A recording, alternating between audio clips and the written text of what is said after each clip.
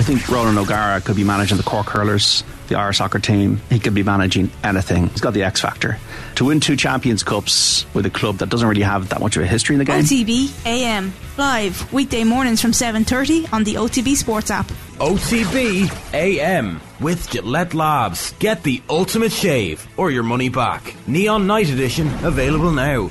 Right, I'm delighted to say Keith Wood is with us. Keith, good morning to you. How are you? Good morning. I'm very good, thank you. Very good form. I was going to say, it's we don't really know how to do these post-match analysis where Munster have done everything that they're supposed to do and come away with all of the spoils. They did. They came away with the spoils. It was a fantastic match, fantastic occasion, nerve-wracking, really. The way finals are supposed to be, I think, and to see them coming out at the end and coming out in that fashion, which was, getting a score that pretty much incorporated all the players for Hodnett to score in the corner, which was pretty fantastic. And then to see the touchline conversion, which, like, every single part of that worked well. Where in the season, as we look back at the various turning points, where did this come from, do you think? It's very hard now. Look, doing a retrospective, it's very hard not to be retrospective. But I think an awful lot of it came from even the losing the games at the very start. I think it was the recognition that the backroom staff and Graham Rowntree had that the team weren't fit enough to play the style that they wanted to play, and they ended up having a much longer pre-season. And they pretty much gave up the first few matches. Now, I still think they expected to win those games. There were games they should have won and couldn't get it right. But I think the players were pretty much flat at the start of the season for the first 3 or 4 games, partly because of that level of training. But I think it's paid off at the end. And I thought that was going to put them under too much pressure for them to qualify for Europe next year, for them to get into the knockout stages for the URC. And then they jogged their way back from it. And I know I was listening to you just before the break, and I do think that South African game in Páirc Uí Chaoimh was something else again. I think it was an opportunity for Rowntree to really pick young Munster players and get them onto the field on a very pressurised situation that isn't that pressurised because nobody expected anything from them. That they then performed so well, which was brilliant, and I think it gave an extra fillip to the more senior players, that there actually was strength and depth, that you could rely on different guys. And if I was to be really impressed by anything this year, and I have been impressed by all the coaches and Leamy coming in and Prendergast, and that's fantastic. We can talk about those again. But I actually think the selection was different this year. I don't know to what level of pressure the IRFU put teams under in their selection. I know that they have an influence. They just didn't seem to have much of an influence with Munster this year. And it looked like Rowntree picked whoever it is he wanted to pick. And he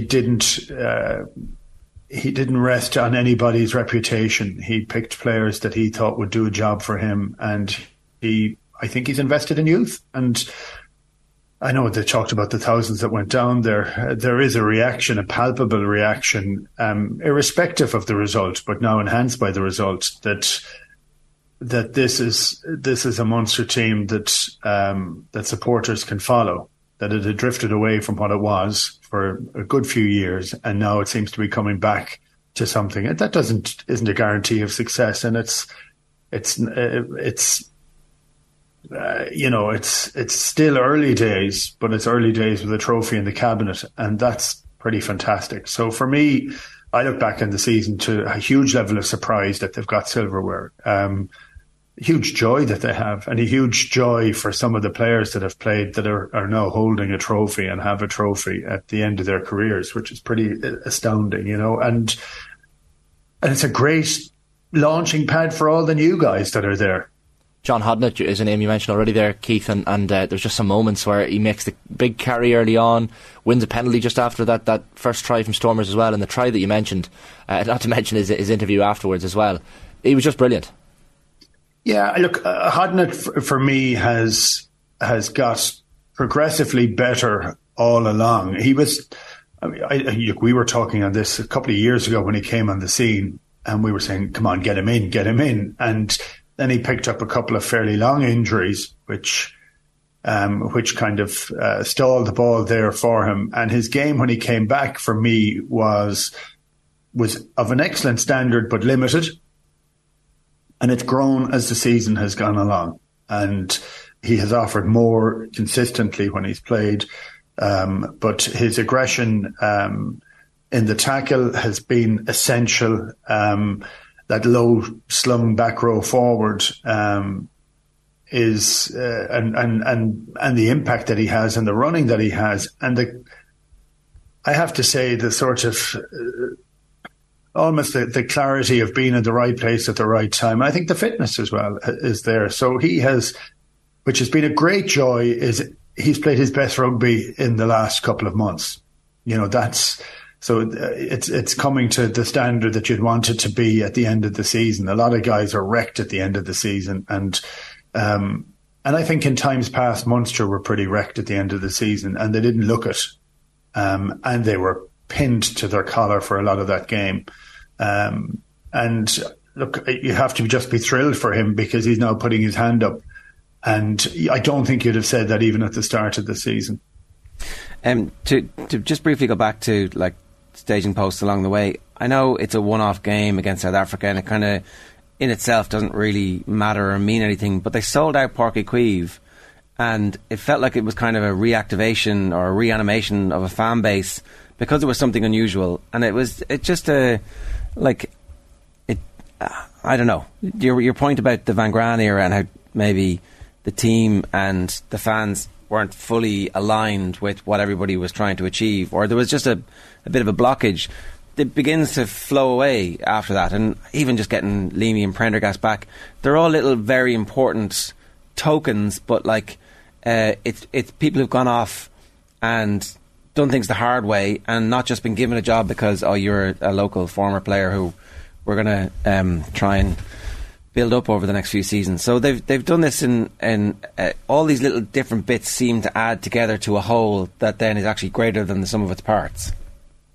I do, and I don't think it's a finished product by any stretch of the imagination. And that's the other piece that's very encouraging, is that a lot of things went wrong this season. But if I go on to the Páirc Uí Chaoimh match, Munster's history, and I'm not saying that the other provinces don't attach more or as much importance to their history, but Munster, it just seems to be folded in entirely. The matches against international teams are the ones that are remembered in history. And I can remember as a kid going to Munster All Blacks in '89 down in Cork, and it being the most astounding game to go and watch. And and being involved in a game there then against Australia 3 years later, I was on the bench 3 years later, and these were huge days, and they kind of reignited that element of it being something else. So I think it was great to have it back, have one of those international games back. To have it in Páirc Uí Chaoimh was phenomenal. And look, there is a big investment in Cork. There is a big investment around the province to try and bring up the structures higher. It's still at the start of that process, and it'll take a period of time. But I think Cork has been a bit disengaged because of being based in Limerick, and I think it did need to be based somewhere, and it did need an upgrade of all its facilities. But now it's going to be upgraded across the board, which is important. But to have it in Cork and to have that many people there was phenomenal. And it's something that has to be viewed again and again and again, because in not doing it, there's a gap. So I think that did kickstart an awful lot, but I also think a lot of the players responded incredibly well. And on that particular day, for me, it was a day that Ben Healy came out of his shell. I thought he played incredibly well. And for me, that's one of the few kind of downsides, is that it didn't quite kick on to him playing a huge amount for Munster, and he has only in the last period of time. And actually, I love his comments over the weekend that he is delighted that he's spent his time and he's had a medal at the end of it, and he was very gracious with it. But he heads off to play for Scotland, and notwithstanding any of that, we have to take some pride in that idea as well. And he's an international player now, but I do think that could have been a really interesting battle for Munster for the next few years. And actually, the way Graham Rowntree managed it wasn't a battle. It was complementary to both himself and Jack Crowley. And I thought Crowley was fantastic. That's the best game he's played for Munster, which is in a final, which is phenomenal. Well, let's just talk about that, because a bit of pressure on him, you suspect, after last week. And I'm sure he's not thinking about the Ireland thing at all, but actually he has... It seems certainly he would have catapulted ahead of Ross Byrne on the basis of what we've seen in the last couple of weeks. Well, what I've liked and disliked about Crowley was, he got his chance, and then it's hard to argue against Rowntree. He's kind of managed the players very well, but he was there as one of the guys in the line for the World Cup. He had to have been, because he's one of these young talents, and then he gets picked at 12 for a lot of the games that he starts with Munster, and that's quite hard, but it gets him in maybe without the pressure. And I do like that idea of having a player on the field that doesn't have to be the pivot, and I think that has managed to work very well. But in the last few weeks, and then when he did start at 10, I felt he was too deep. Consistently too deep, which is very understandable because of the pressure that you're under. You want to have enough time to make the right decision, to get the ball through your hands comfortably, to the place to where you want it to go to. But in the last couple of weeks, again, how he's been managed, being picked and not being picked, and coming off the bench and playing in the centre, and a whole variety of different elements. He seems to have grown, and it hasn't detracted from him in any way, shape or form, whatever job he's been asked to do. He just seems to have got a little bit better.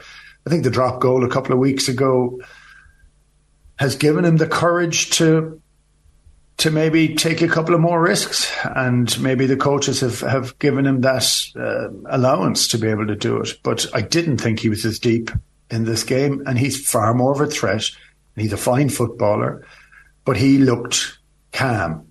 And it's quite amazing to have that sort of situation. We were talking about Ronan O'Gara and La Rochelle last week, that a lot of the players there seem to be very calm.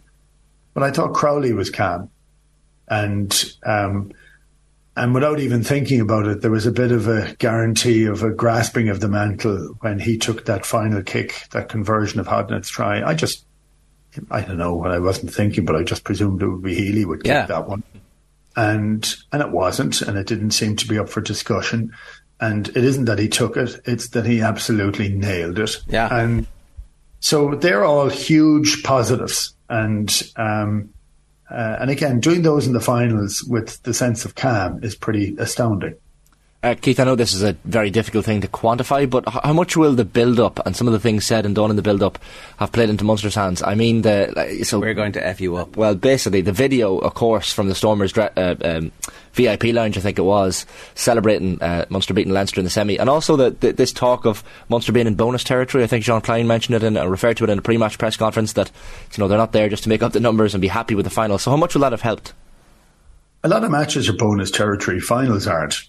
And I have to say, I think the pressure that was on Munster was pretty astounding because of the failure to perform in semis and finals over the last number of years. And so I think the pressure was on Munster. I know the comment about being in bonus territory was considered to be a bit patronising by the players and the management, and they weren't viewing it in that fashion. But irrespective of that idea, I actually think it was the total opposite. I think the pressure was actually on Munster to go out and deliver.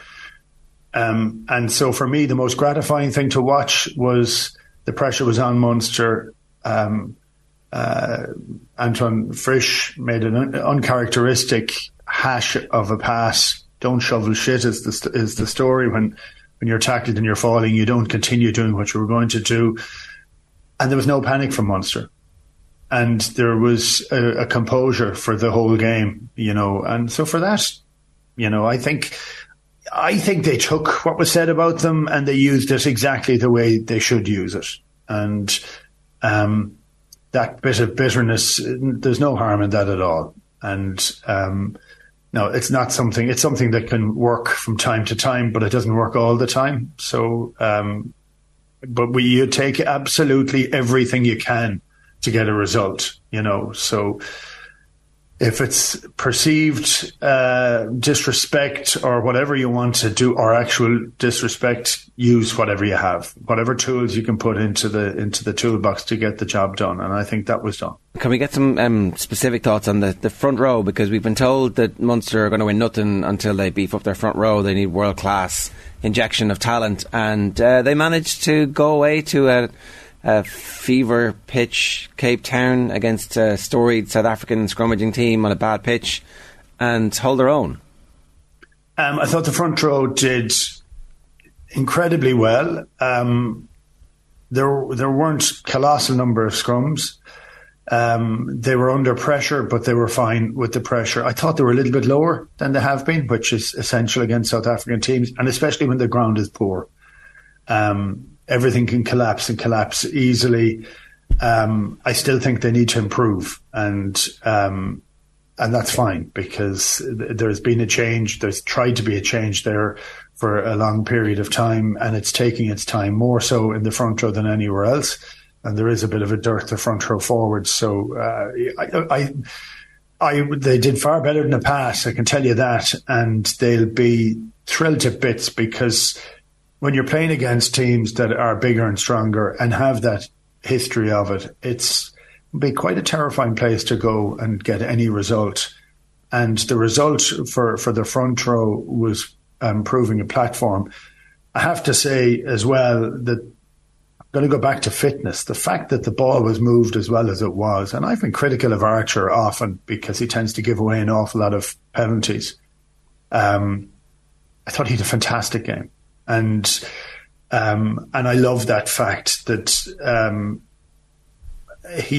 I think he's fitter as well, but I also think the importance of the day didn't affect the players. It helped them and enhanced them. One last one. Sorry, go on. Queenie's been talking about John Klein's form for months, saying that he must be in the Ireland selectors' thought at this stage, and there's been no sign of it. But the extended squad is named this week. Has he reached a point now where you'd have to be thinking about him? At least, like, the improvement has been so significant that if you could actually have the extra improvement with the extra coaching at Ireland, then maybe he might be an option for them for the World Cup. I'm not sure. I think he has limited some of his errors by not doing certain things. And even if that sounds a bit negative, it isn't negative. I used to describe Jason Leonard as one of the best forwards of all time, because what he did better than anybody else. But it was the things he didn't do. He didn't try and pass the ball too much. He never tried to pop pass. He never tried to be a handler in any way, shape or form, because he wasn't any good at it. And I think Klein, for me, has stopped doing as much of that because it puts him under more pressure. But what every team needs is a guy who's willing to do all the grunt work and the really heavy lifting, and he has done an awful lot of that this year. And so whether that's something that Ireland will say is useful, and I think it is useful actually, I think it is something that's important, but if you want every single player to be able to do every single thing, then I don't think he gets into the squad.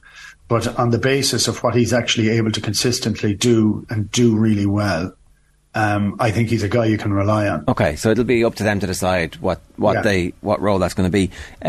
One last thing then, like the squad's going to be named. They'll have a couple of weeks holidays. They'll be back very soon, and then it's all World Cup all the time between now and whenever we exit the World Cup, at whatever stage that might be. Last week, after Leinster being beaten by La Rochelle, I did not feel particularly happy about where we were, but I feel much better now about the fact that there's going to be an influx of players who've just won a big game away from home, who'll be swanning around the place and training, rubbing it in their Leinster teammates' faces for at least the first few days, just bringing a little bit of extra spice, a little bit of extra competition to it. Really, like fever pitch competition for the 10 spot. If Sexton doesn't make it, if Sexton does make it, for the backup for game time, and all of a sudden I just feel a little bit better about life. Well, look, I think Munster have to celebrate it. Firstly, it's been a long time without a trophy, and they do need to celebrate it. And I think that's very important. I think a lot of the writing off of Ireland after Leinster's loss last weekend was wrong and off the mark. And I do think they need the break. All these guys need the break of this constant talk about rugby and about World Cup, because once they come back into camp, it's about getting back into this idea of delivery, and the pressure that goes with it. But I'd go back 4 years ago and say that the players going into camp at that time were tired. We're tired of the season that they'd had. We're tired of some of the losses that they'd had. And it was pretty much at the end of the tenure.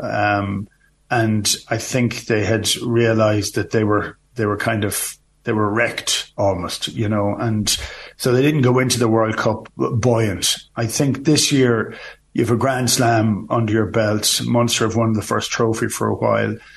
Leinster will have to lick their wounds a little, but like Leinster had an extraordinary season that just didn't work at the very end. They're going to have to get over that pretty quickly. Yeah. But I think those players have the capacity. For me, the biggest bonus is that, and for Ireland, is that when I looked at the game last weekend, the Stormers played in the final. The Stormers are a really fine team, but they played a conservative style of play, pretty much the manner in which Munster have played for 5 years in semis and finals, and Munster were the ones who were trying to move the ball. That's unbelievably important for Ireland, because it means you've more strength and depth with players that are more comfortable playing with the ball, and you have a long period of time with your coaching panel, with Andy Farrell and his coaches, to try and bring that to the next level for a World Cup. I find that pretty exciting. All right, Keith, we'll leave it there. Good stuff. Thanks a million. Cheers, gents. OTB AM with Gillette Labs. Get the ultimate shave or your money back. Neon Night Edition available now.